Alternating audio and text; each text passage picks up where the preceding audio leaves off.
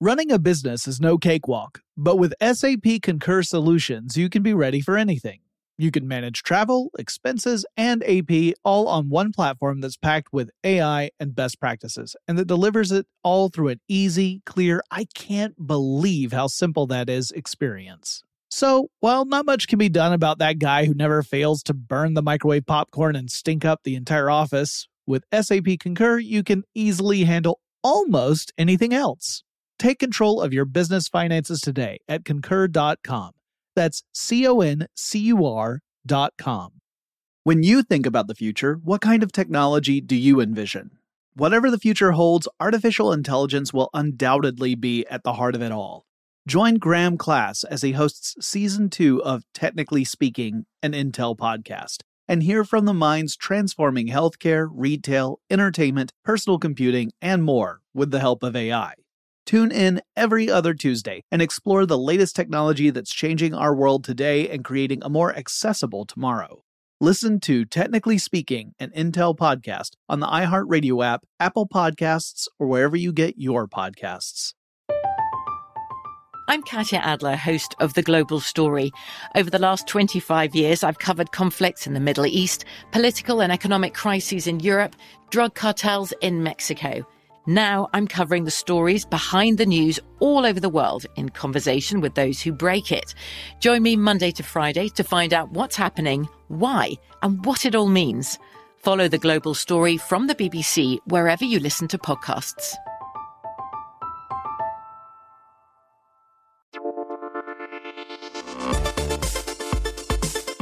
Welcome to Tech Stuff, a production from iHeartRadio. Hey there, and happy holidays from Tech Stuff. We are currently off work today. It is a holiday for us. My name, by the way, is Jonathan Strickland. I'm an executive producer with iHeartRadio and How the Tech Are Ya. We didn't want to leave you without an episode today, so today we're bringing you a rerun. This episode originally published on November 27th, 2019. It is titled Lighting Up the Holidays, and as you might guess, it's about the incorporation of electric lights in particular in holiday celebrations, and also, talking a little bit about Stranger Things and why it was a challenge to make the holiday lights light up in the way they do in the first season of Stranger Things. So sit back, relax, and enjoy this episode about lighting up the holidays. Now, before I dive into all of that, I want to acknowledge a few things. First, while I'll be talking about Christmas lights, there are many people of different faiths, ethnicities, regions, etc., who celebrate special days during the winter months, and lights nearly always play an important part in those various observations, which makes total sense because the days are shorter in the winter, and thus we have more hours of darkness for every 24-hour period, so lights would clearly be an important part of any celebration during that part of the year. So, for example, the menorah in the Jewish faith symbolizes how the Maccabees, when rededicating the Holy Temple, which they had just won back from the Greeks, used a single bottle of oil to light the menorah used in the rededication ceremony for 8 nights, even though the bottle should only have lasted a single night. Then there's also the celebration of Kwanzaa, where families light candles in the Kinara, and the candles represent the 7 principles of the holiday.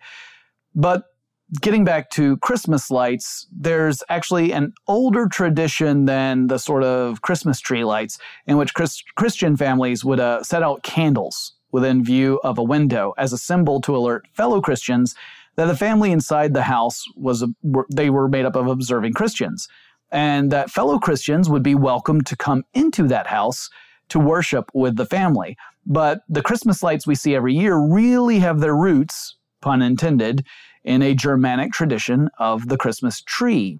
So, why would you ever cut down a tree and bring it inside in the first place? Well, it's, again, one of those things that makes sense as you start to think about all the details. Plants like fir trees and holly remain green even in the winter, which otherwise pretty much wipes out everything else and makes it brown and dead, or appearing to be dead. So these plants became symbols of resilience and everlasting life. So people would cut down some of those plants and bring them indoors to remind them of that. But, then the plants would eventually just dry out and turn brown and thus negate the whole reason for bringing them inside. But, humans have never been rational creatures. There are some unsupported legends surrounding the origins of the German Christmas tree, sometimes referred to as the Tannenbaum, but really Tannenbaum is more of a word for fir trees in general, not just those all decked out with boughs of holly and whatnot.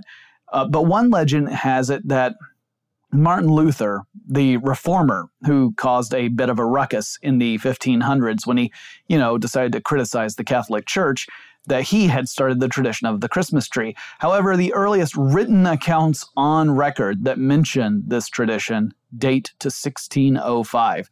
Now, that doesn't mean that's when the tradition started, of course. It's just the earliest written account that we happen to have. Scholars think the tradition might date back at least to the mid-16th century, though that would still be after Martin Luther had died. So anyway, that 1605 account, all it says is that the people would set up Christmas trees in their rooms in Strasbourg. There's no mention of lights in this particular account, but the decorations consisted of things like roses made out of paper and various foods being shoved into the tree, things like apples or cookies and sugar. It was very food-centric. In fact, there was a tradition of raiding the Christmas tree on one of the days of Christmas where the kids get to go and actually grab treats from the tree and eat them. The first written account to bring up the detail about lights in the Christmas tree dates to 1660. People in Germany would pin or otherwise attach candles to branches of these trees. And again, frequently these are trees that have been cut down and put up inside a house, not just trees out in the woods somewhere. Generally speaking, the practice was to light the candles only for a very short time before you blew them out again. And you were never supposed to leave a tree unattended because, as you can imagine, combining a cut tree that might be kind of dry with open flames is a recipe for disaster. And in fact, there were more than a few cases of fires with these trees, some of them ending in catastrophe and tragedy. But I'm sure the effect was really nice, leading right up to the moment where everything went ablaze. Okay, so let's skip ahead to the 1800s. At that point, the tradition extended beyond Germany. A Harvard professor named Charles Follen, inspired by stories that he had heard in Europe, did a lit-up Christmas tree here in America. This was believed to be the first lit Christmas tree in America, or at least the first one on record. In the 1840s in England, Queen Victoria and Prince Albert had a Christmas tree famously depicted in an illustration that was published in a newspaper. That likely helped boost the practice over in England. Prince Albert brought this over from his homeland in Saxony. So people came up with new ways to attach the candles to trees. They found more improved methods that would catch the wax and things like that. However, there was still very much a danger of fire with this particular approach. Then in the later 1800s, we get to Thomas Edison, the inventor and entrepreneur who was spending a lot of time and resources trying to perfect the light bulb, which he did not invent the light bulb, but he did improve upon it. Or rather, I should say, his lab improved upon it. So when he and his engineers managed to make a light bulb that could last more than just a few hours and could be suitable for general use as opposed to stuff like the more dangerous arc lamps that, while extremely bright, were not practical for everyday applications, he then had to figure out a way, how do I sell this idea to cities, right? To city officials and then further on to the general public. So he wanted to convince Manhattan officials that his company should be the one to provide electricity and light all of Manhattan. So he had his employees hang lights during the holiday season in 1880 on the outside of Menlo Park, which was an easy view of trains passing by, and it got a lot of attention. Now, one of the inventors who was working at his Menlo Park facility was Edward Hibbard Johnson. Johnson had actually been responsible for giving Edison a job at the Automatic Telegraph Company. But later on, Johnson would end up working closely with Edison to develop Menlo Park itself and became an inventor and executive at the Edison Light Company. So it's funny because he helped get Edison a job early and then he ended up working for Edison later. It was at the Menlo Park facility where Johnson developed string lights. And these were lights that were wired together in series and would serve as the basis for Christmas lights just moving forward from that point. He used those lights to decorate a Christmas tree, and so Johnson is sometimes referred to as the father of electric Christmas tree lights. Because the original version, the earlier version that Edison did, that was a string of lights they hung up on a building. This was the first time where someone was using electric Christmas lights to replace the candles that were found on the Germanic Christmas trees. His lights, by the way, had bulbs that were red, white, and blue. It was quite the patriotic Christmas tree. And like Edison, Johnson intended for this not just to be a festive display in the spirit of America and the holiday season, but also a marketing effort to get more people to support and want and adopt electric lights. There was a general distrust in electricity around this time, so these were the ways in which Edison and his associates could try to win people over to this new technology. And adoption did not take off right away. So for one thing, no New York-based reporters wrote about this Christmas tree at all. But one reporter for a Detroit newspaper did publish an account of what it was like seeing the Christmas tree all lit up. The next big development in the adoption of Christmas lights would come in 1895, when U.S. President Grover Cleveland incorporated them in decorations for the Christmas tree at the White House. So, we're going to go off on a little tangent here. Some fun trivia facts about Grover Cleveland. So he's the only U.S. president who ever served 2 non-consecutive terms, meaning he was both our 22nd and our 24th president of the United States. The lighting of the Christmas tree would be during his 2nd term as president. And just in case you're wondering, the 23rd president, the one who interrupted those 2 terms, was Benjamin Harrison, the grandson of our 9th president, William Henry Harrison.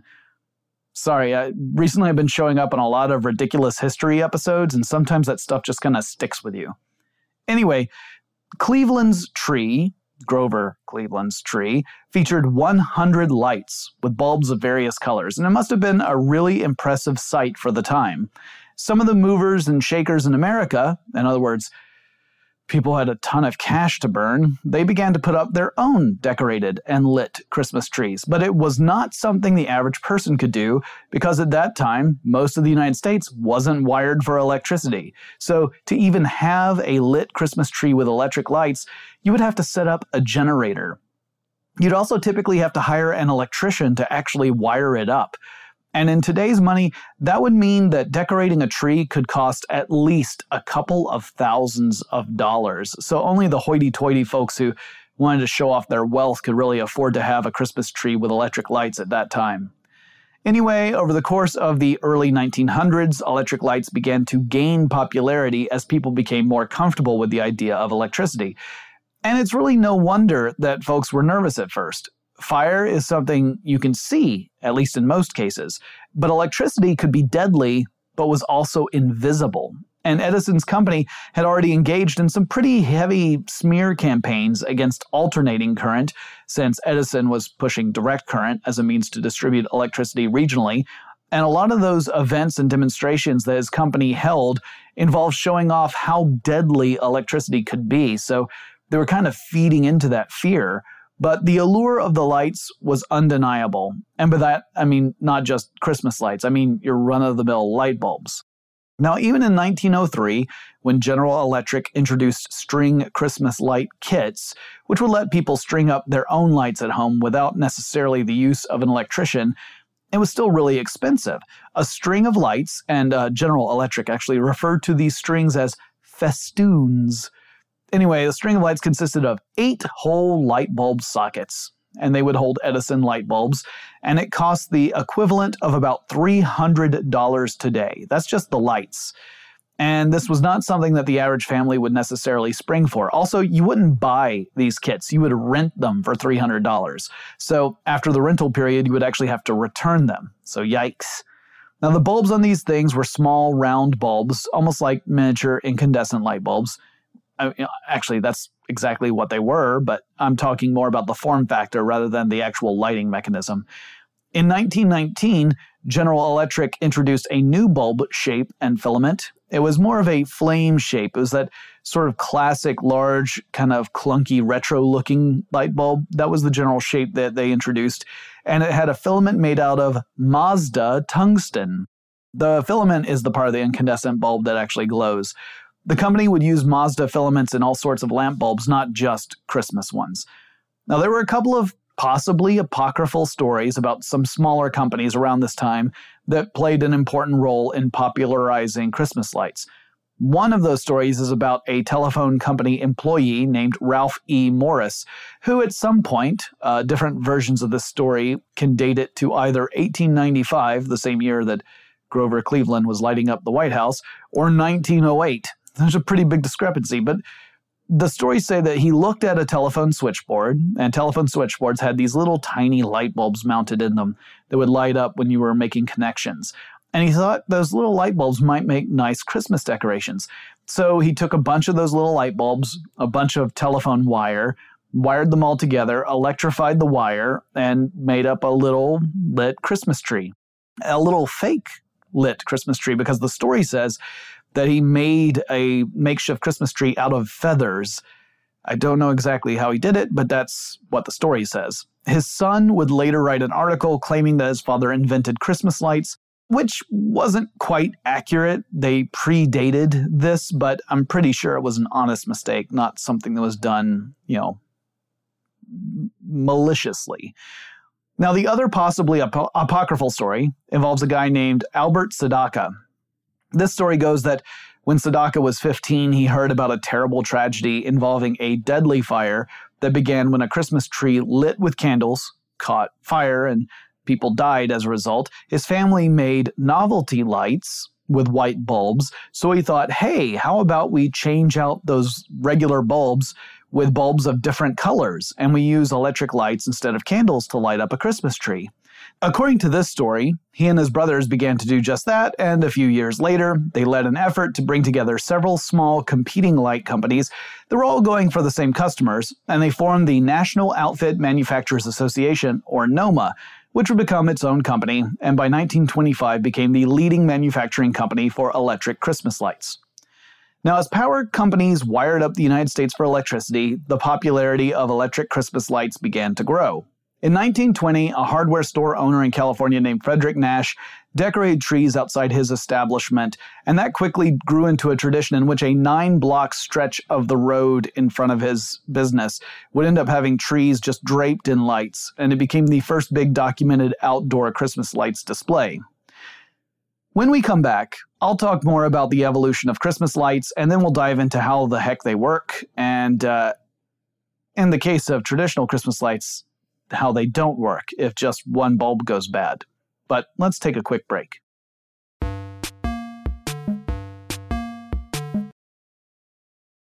Running a business is no cakewalk. There is a ton to keep track of. Employees to keep happy, spending to control, travel to plan, and on top of it all, nobody knows exactly what the future holds. Your finance team always has to be ready to change. But with SAP Concur Solutions, you can be ready for anything. You can manage travel, expenses, and AP all on one platform that's packed with AI and best practices, and that delivers it all through an easy, clear, I can't believe how simple that is experience. And you can finally say goodbye to the costly mistakes and risks that come from manual work and spreadsheets. So, while not much can be done about that guy who never fails to burn the microwave popcorn and stink up the entire office, with SAP Concur, you can easily handle almost anything else. Take control of your business finances today at Concur.com. That's CONCUR.com. I'm Katya Adler, host of The Global Story. Over the last 25 years, I've covered conflicts in the Middle East, political and economic crises in Europe, drug cartels in Mexico. Now I'm covering the stories behind the news all over the world in conversation with those who break it. Join me Monday to Friday to find out what's happening, why, and what it all means. Follow The Global Story from the BBC wherever you listen to podcasts. When you think about the future, what kind of technology do you envision? Whatever the future holds, artificial intelligence will undoubtedly be at the heart of it all. Join Graham Class as he hosts Season 2 of Technically Speaking, an Intel podcast from Ruby Studio in partnership with Intel. Explore the future of technology that's rapidly evolving our world today with the help of AI. There is still so much work and research needed to fully understand the power and potential of AI, and Intel is at the forefront of implementing AI in revolutionary technology that's changing the world we live in for the better. In each episode, Graham interviews the minds transforming medicine and healthcare, retail, entertainment, personal computing, and more, while pioneering new uses for AI in these spaces. Tune in every other Tuesday and explore the latest technology that's changing our world today and creating a more accessible tomorrow. Listen to Technically Speaking, an Intel podcast on the iHeartRadio app, Apple Podcasts, or wherever you get your podcasts.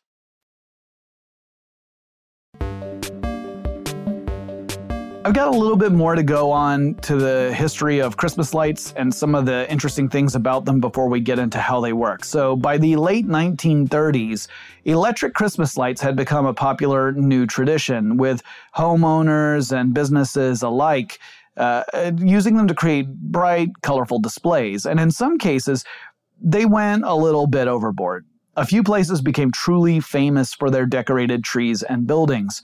When the United States entered into World War II and there was a concern about the possibility of cities being bombed, there were blackout orders in various cities like New York. And that meant that Christmas lights would actually go dark in 1944 in New York City. But with the war's end the following year, people made up for lost time. Meanwhile, tastes began to change in America. Families in the late 1950s were introduced to a new invention, the aluminum Christmas tree. Yeah, I can't believe this really happened either, guys. These were trees made out of aluminum, a space-age material that was clearly so much better than a freshly cut fir tree. However, the Christmas lights of the day, which were still incandescent bulbs in sometimes questionable wires, would get way too hot for aluminum trees. They also could potentially create an electric shock hazard because aluminum can conduct electricity. Plus, those aluminum trees had needles, quote unquote, made out of foil, which would easily melt. So instead of hanging electric lights on the tree, companies began to manufacture lamps that had a rotating color wheel. And it's just what it sounds like. And it's not all that different from what was inside old mechanical television sets before electric TV was invented. So you've got a bulb. That's what provides the light, kind of like a projector. And in front of the bulb, you have a wheel that has different panes of colored plastic. And this wheel rotates past the bulb, and different colors of light shine out of your glorious lamp towards your even more glorious aluminum Christmas tree. It was a thing, y'all. Now, I can't say I personally found it appealing, but back then it was selling like gangbusters. Unfortunately for companies like Noma, the leading manufacturer of Christmas lights, it meant that there was a drastic drop in Christmas lights sales as these aluminum trees became all the rage. Noma would actually end up going into bankruptcy, and today it exists as a brand name, but that's about it. The era of the aluminum tree lasted about a decade, upon which time many people either went back to using the previously live trees, or they switched to more natural-looking artificial trees, and that meant the electric lights were back, baby! However, because of the American manufacturers going out of business during the reign of aluminum terror, the Christmas lights on the market mostly came from other countries, so America would no longer be king of the electric Christmas light. All right, now we're getting up to about 1970 and the introduction of the mini light. So for a very long time, the typical Christmas light was a 5 or 10 watt bulb, typically the size of a nightlight bulb, those little kind of cone-shaped bulbs that I was talking about, the retro style. They were pretty big.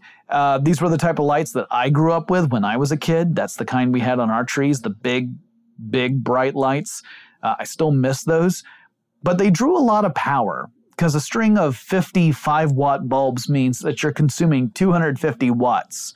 And most people were using multiple strands. Like one string wouldn't do it. You might have 3 strands, 3 to 5 for a tree, maybe 5 to 10 for your house. So you're consuming an enormous amount of power when you're having this stuff lit up. So the Christmas lights were greedy for electricity. Then they pushed electric bills pretty high. They would also get really hot, which I mentioned back with the aluminum trees.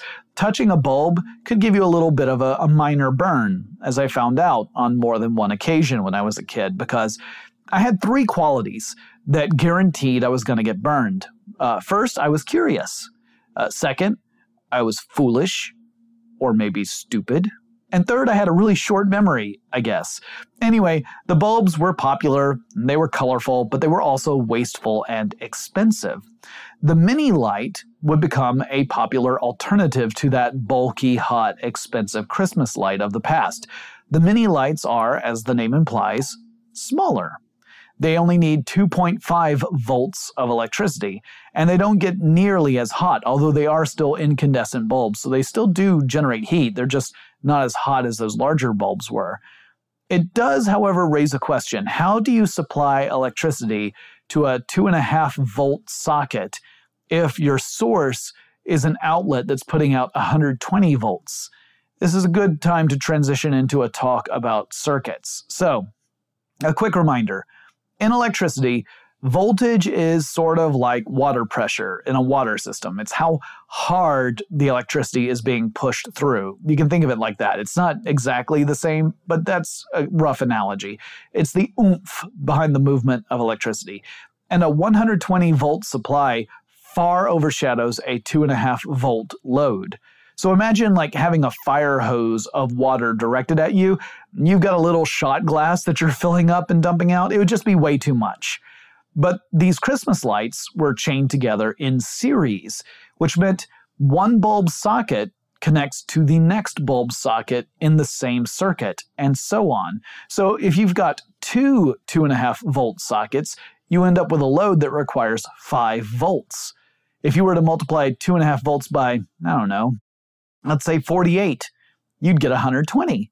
So yeah, if you string together 48 light bulb sockets, and each one of those is a 2.5 volt socket, you end up with a full load that requires 120 volts. Problem solved. Now, typically, companies would actually bump that up to 50 light sockets per series. And those extra 2 sockets would mean that each individual bulb would be slightly, maybe even imperceptibly dimmer than it would be if you only had 48, but it wouldn't be so dim that it would make a huge difference.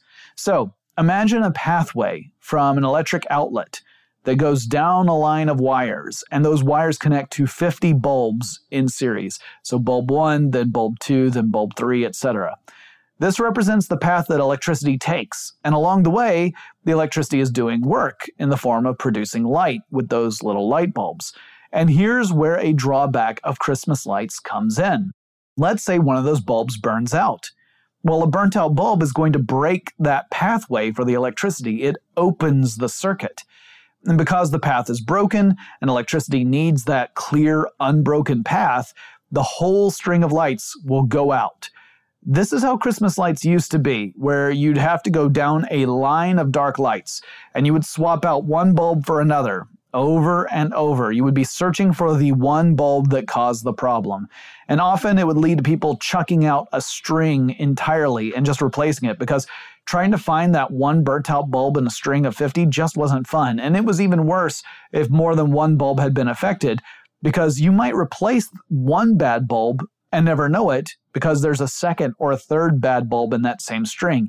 It was infuriating. Now, on top of that, later electric lights would have even longer strings, like 100, 150, or 200 lights. Now, in order to achieve this, because I was just talking about how if you put these in series, it creates that greater load, well, engineers were able to kind of cheat with this. They were using both series circuits and parallel circuits for these lights. Now, as I mentioned, a series circuit strings one electric load after another along the same electrical path or circuit. So you can think of that as like one long street with houses on either side of the street, and the houses represent the load on the electric circuit. So in this example, with a string that has 50 lights, think of a street and there are 50 houses, 25 on either side of the street. So to visit a house a little further down the street, you have to pass all the other ones first. Parallel circuits create multiple paths, an independent pathway for each circuit. So different loads are on their own distinct pathways. So with a string of 150 Christmas lights, for example, you would actually have 3 50-light series circuits, right? So you've got one string of 50 lights in series, a second string of 50 lights in series, and a third string of 50 lights in series, but all 3 are then connected in parallel with each other. In the street analogy, this would be like having 3 parallel streets that all connect to the same main road. Now, with this kind of string of lights, if one bulb were to go out, only the other bulbs in that same series circuit would go dark. So with a 150 light string, it would mean 1/3 of those lights would go dark, right? 50 lights would go out, but the other 100 would stay lit because they were actually still in those parallel circuits. They were independent of that 150 light string.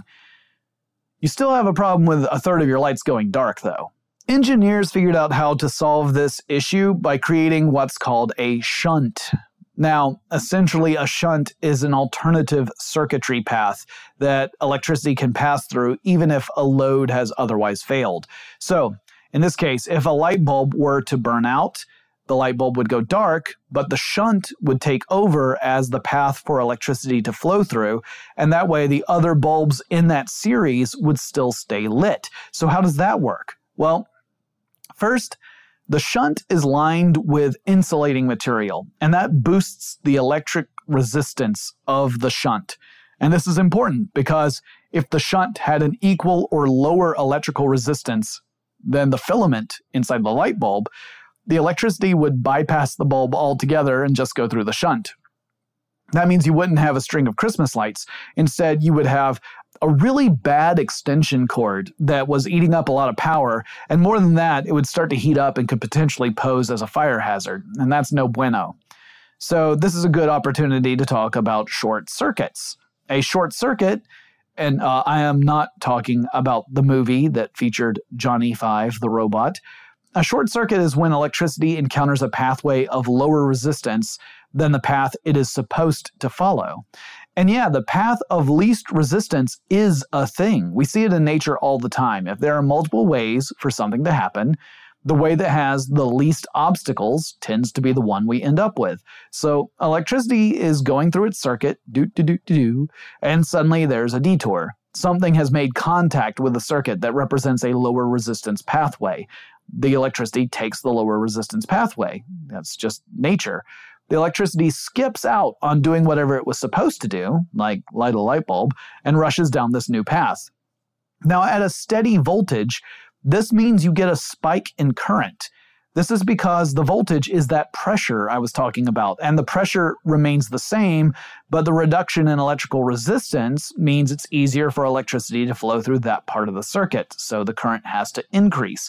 We express this mathematically by saying voltage is current times resistance. So if voltage is staying the same, it's not changing, and electrical resistance is decreasing, current, by mathematical definition, has to increase to make up the difference. And an increase in current can become dangerous or even deadly. Now, because of that risk, engineers began to include fuses in Christmas lights. The fuse in a Christmas light is kind of a strip of thin wire that's near the plug end of a string of lights. The part that actually plugs into the wall, that's where the fuse is. It's rated for a certain maximum of current. And if the current increases beyond that maximum, because of a short typically, then this wire will actually kind of burn through, and then it leaves a gap. And that gap ends up having such a high electrical resistance that electricity cannot flow through the string of lights, and they all go dark. So the fuse is typically replaceable, and in these strings of lights, you can even open up a little window and put in a replacement fuse if the one that you have in there has burnt out for any reason. So that is sort of a safety measure in case of a short circuit. All right, now let's get back to the shunt. So this insulating wire that's around this shunt typically wraps around the base of the filament in a Christmas light bulb. And because it has a higher electrical resistance than the filament does, electricity is not going to go through the shunt normally. It'll go through the filament instead. Now, if the filament begins to burn out, it starts to get really hot. And that heat is enough to melt the insulating material off of the shunt. So The bulb burns out. The shunt wire essentially sheds its insulation. It's melted off. As a result, the shunt becomes a lower resistance pathway for electricity, and electricity can then pass through the light bulb socket and keep the other lights on the series lit. It means you can actually spot the burnout bulb in a string and replace it.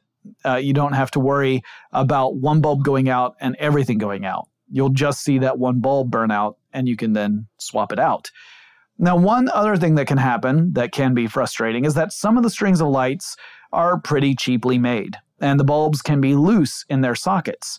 And if they're not making good contact with the parts of the socket where the electricity flows through, then you're not going to get electricity flowing through the series because it'll be like an open circuit or a circuit where the switch is in the off position. So in that case, you have to go down the length of the wire and check to make sure that each bulb is plugged in properly for electricity to flow through that series of bulbs. Some Christmas lights actually put the shunt into the socket itself rather than inside the bulb, which helps sidestep that problem. So in those cases, just like with a burnt out bulb, the affected bulb would be the one that was not lit, but the rest of it should still be shining brightly.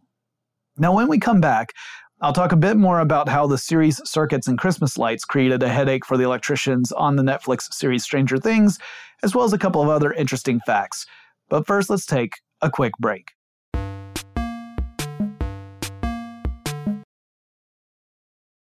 Running a business is no cakewalk. There is a ton to keep track of. Employees to keep happy, spending to control, travel to plan, and on top of it all, nobody knows exactly what the future holds.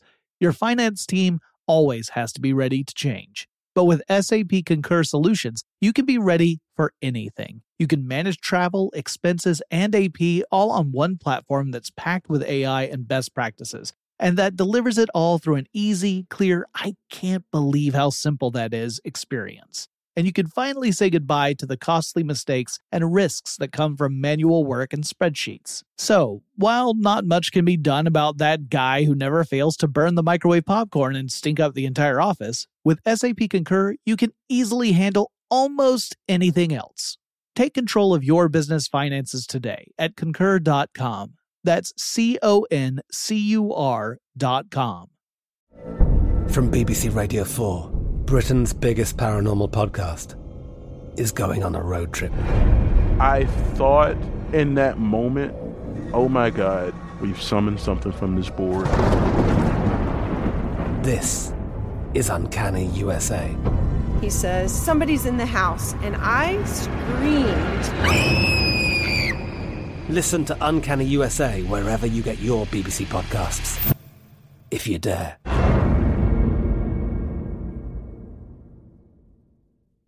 When you think about the future, what kind of technology do you envision?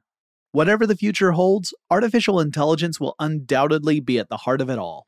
Join Graham Class as he hosts Season 2 of Technically Speaking, an Intel podcast from Ruby Studio in partnership with Intel. Explore the future of technology that's rapidly evolving our world today with the help of AI. There is still so much work and research needed to fully understand the power and potential of AI. And Intel is at the forefront of implementing AI and revolutionary technology that's changing the world we live in for the better. In each episode, Graham interviews the minds transforming medicine and healthcare, retail, entertainment, personal computing, and more, while pioneering new uses for AI in these spaces. Tune in every other Tuesday and explore the latest technology that's changing our world today and creating a more accessible tomorrow. Listen to Technically Speaking, an Intel podcast on the iHeartRadio app, Apple Podcasts, or wherever you get your podcasts.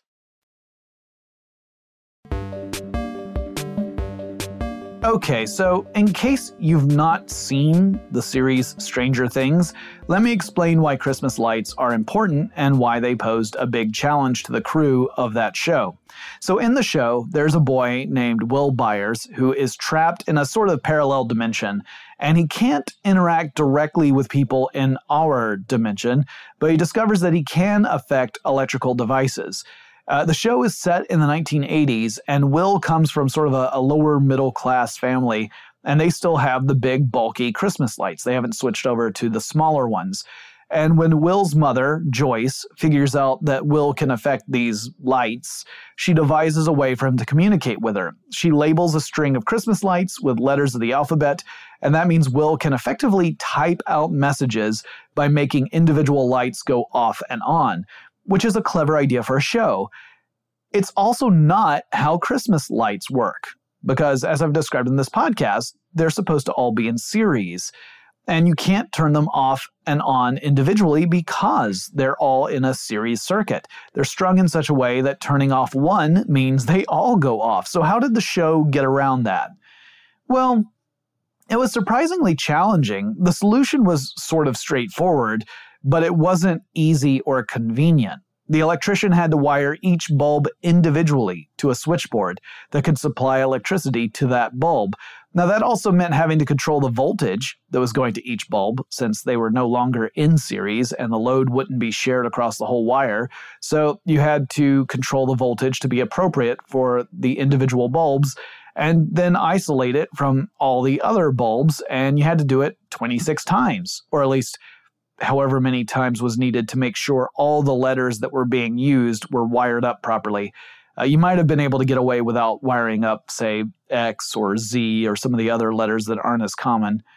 The switchboard was effectively a keyboard. So you could press the A button that would activate a switch, and the switch would open a circuit, meaning it breaks the pathway. And because it breaks the pathway, the light would go out. And if you close the circuit, if you close the switch, that would restore the pathway, the light bulb would come on again. So that wiring was probably a huge pain in the neck because it meant having to do this for multiple letters and making sure each set of wires had the appropriate label on the switchboard, not to mention being sure that no bulb was going to get too much voltage for it to handle. And on top of that, the wiring had to be hidden so the camera would make it look like it was just a normal string of Christmas lights. You couldn't see all these individual wires going to each bulb. It would break the illusion. So while you wouldn't call this a high-tech special effect, it was one that required a lot of work and trial by error to get it just right to produce the effect that the series directors were looking for. Now, we're not quite done with the evolution of Christmas lights. We got a few more things to chat about. As the novelty song, The 12 Pains of Christmas reveals, Christmas lights present their own frustrating challenges. If they're not stored properly, they become a tangled mess. There's the problem of one going out and then they all go out if you have a shuntless kind of string of Christmas lights at any rate. Then there's the line that used to make me crack up as a kid. This will tell you how sophisticated my sense of humor was. And who am I kidding? Still is. The line is, "Now why the hell are they all blinking?" Yeah, blinking lights. Okay, there are two general ways of creating blinking Christmas lights if you're a manufacturer. One of those ways is brilliantly simple and kinda janky. So let's go with that one first. All right, so let's say you get a couple of different metals and you create a strip using these two different metals. Maybe one side is copper and the other side is, iron or something. These two metals have slightly different properties, and one of the different properties they have is their rate of expansion when they get hot. Because one metal will expand faster than the other, it causes the strip to bend. It curls as one side of the strip expands faster than the other one does. These are called bimetallic strips, and they're used in lots of stuff like thermostats, but thermostats are a different podcast. All right, so you've got this bimetallic strip, and you use it to make a circuit path to a filament on a light bulb. So the strip itself is acting like a kind of wire. Electricity is passing through the strip to the filament. But then the filament starts to heat up. And when it heats up, it causes the strip to start to bend because of that expansion thing I was just talking about. The strip bends to a point where it no longer makes contact with the filament. And since the electricity was flowing through the strip, it means the electrical path is broken, right? Because there's no more contact between the strip and the filament. No more electricity goes to the filament, and so the light blinks out. Further, this bulb, called a blinker bulb, doesn't have a shunt in it. So when it goes out, all the other lights in that series blink out at the same time. Then the bimetallic strip begins to cool down, because the filament is no longer glowing, so it's no longer putting off heat. And as it begins to cool down, it straightens out again. And when it straightens out, it makes contact with the filament. which causes the circuit to reestablish and the lights come on again. This process repeats itself over and over until the blinker bulb finally burns out and you have to replace the darn thing. Now, I love this approach because it's a low-tech, practical way to create blinking lights, and it even includes a little mechanical element in the form of those bending strips. I think it's, pun intended, brilliant. Now, the other way to make blinking lights is also brilliant, but it's a bit more sophisticated. There are strings of lights that come with 16 function controllers. These controllers have 4 transistors, each of which drives a separate strand of lights. So the full string of lights is made up of 4 strands of lights. Further, these lights on these full strands are in an interleaving pattern, meaning that you don't just get all the lights in one strand, followed by all the lights in the second strand, and so on. The string would interleave these strands. So you could have something like light 1 from strand 1, light 1 from strand 2, light 1 from strand 3, light 1 from strand 4, light 2 from strand 1, and so on. And that way you can apply different effects to each strand in the full string, and you could get really interesting results. Otherwise, you might end up with a tree in which the first 50 lights are blinking, the next 50 lights are fading in and out, the next 50 are twinkling, etc. So by doing it this way, you can have that effect spread out throughout the entire string of lights, and you get a more interesting, varied effect. More recently, we've seen LED lights start to replace the old incandescent mini lights. The incandescent bulbs work by feeding electricity through a filament which heats up and gives off light, but LED lights generate light in a totally different way. LEDs have electrons moving through a semiconductor material. Now, I've talked about this in past episodes, and frankly, I'm running out of time in this episode, so I don't feel like I can really go into a lot of detail here about how it works, but from a subatomic level, here's what's going on. You've got an electron inhabiting a certain energy shell around a nucleus of an atom. You pour some energy into that atom. That causes the electron to jump to a higher energy shell a little further out from the atom's nucleus. But then you cut off the energy that's going into the atom, and the electron's natural state is to be closer to the nucleus, but in order to move back to where it's supposed to be, it first has to give off that excess energy, which it does so by emitting the energy in the form of photons, or light. And they do it in very specific frequencies. So with different semiconductors, you can produce different colors of light. One nice thing about LEDs is that when an LED light fails, which typically takes a long time, LED lights tend to last much longer than incandescent lights. Anyway, the failed LED can still serve as a pathway for electricity to flow through, so the other lights on the string will continue to stay lit. It's more or less that like the LED is in itself acting like a shunt. LED lights, just like other Christmas lights, tend to be wired in series, and you have multiple series of lights wired in parallel on a single string. And another great thing about LED lights is that they typically require way less energy to run. So you can run them longer and for less money in the long run than you can with classic incandescent bulbs. They tend to be more expensive than incandescent bulb lights are on initial purchase, but in the long run, you actually save money by using those, and you save a lot of energy. So highly recommended. And one type of bulb I didn't mention, I skipped over it, but this was a favorite of mine when I was growing up, are bubble lights, which made a comeback not too long ago, but these were like common when I was a kid. These lights have a fluid with a relatively low boiling point, and it's inside of a glass tube. And at the base of the tube is an incandescent bulb. So when the bulb lights up, it gives off heat, then eventually that heat reaches a temperature sufficient to bring the liquid inside the tube to a boil, which produces bubbles inside the tube. Now, we had these on our Christmas trees when I was a kid, and I thought they were super awesome.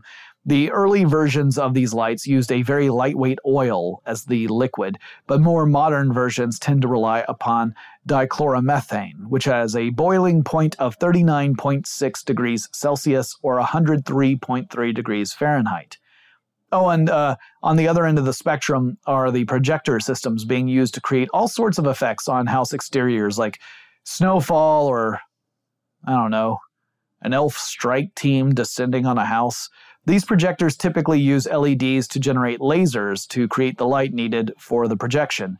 The light passes through lenses that magnify whatever images are being displayed and then shoots them up so that they appear on the side of a house. And lasers are pretty nifty.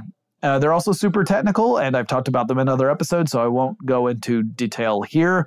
But I wanted to mention them because it's another high-tech gadget being used in holiday decorations these days. Also, if you have one of these things, make sure that it's pointed well at your house and not the sky, because lasers have been known to cause problems for pilots because that light can be seriously powerful. So, just be responsible. Now, there are other lights I could mention. There are like micro lights and mesh lights and icicle lights, but essentially all of these are variations upon the stuff I've already talked about in this episode. And then there are the Christmas light displays that synchronize the lights with the soundtrack using various microcontrollers and sequencers. And maybe I'll do a full episode about that kind of stuff in the future. But for now, I say it's time for Lights Out. I hope you enjoyed that episode from 2019 on lighting up the holidays. I hope that your own holidays have been happy, healthy, and safe. Hope you're staying warm wherever you are, unless you're in Australia, in which case I hope you're staying cool. And I look forward to chatting with you again tomorrow. I should be back with more episodes about the big tech news stories of 2022, because gosh darn it, there were just so many this past year. And let me know what else you would like me to chat about in 2023 by reaching out on Twitter. The handle for the show is TechStuffHSW, or you can download the iHeartRadio app for free and navigate on over to Tech Stuff using that little search field and use the little microphone icon to leave me a voice message up to 30 seconds in length and tell me there. And until then, I'll talk to you again really soon. Tech Stuff is an iHeartRadio production. For more podcasts from iHeartRadio, visit the iHeartRadio app, Apple Podcasts, or wherever you listen to your favorite shows. Running a business is no cakewalk, but with SAP Concur Solutions, you can be ready for anything. You can manage travel, expenses, and AP all on one platform that's packed with AI and best practices, and that delivers it all through an easy, clear, I can't believe how simple that is experience. So, while not much can be done about that guy who never fails to burn the microwave popcorn and stink up the entire office, with SAP Concur, you can easily handle almost anything else. Take control of your business finances today at Concur.com. That's CONCUR.com. From BBC Radio 4, Britain's biggest paranormal podcast is going on a road trip. I thought in that moment, oh my God, we've summoned something from this board. This is Uncanny USA. He says, somebody's in the house, and I screamed. Listen to Uncanny USA wherever you get your BBC podcasts, if you dare.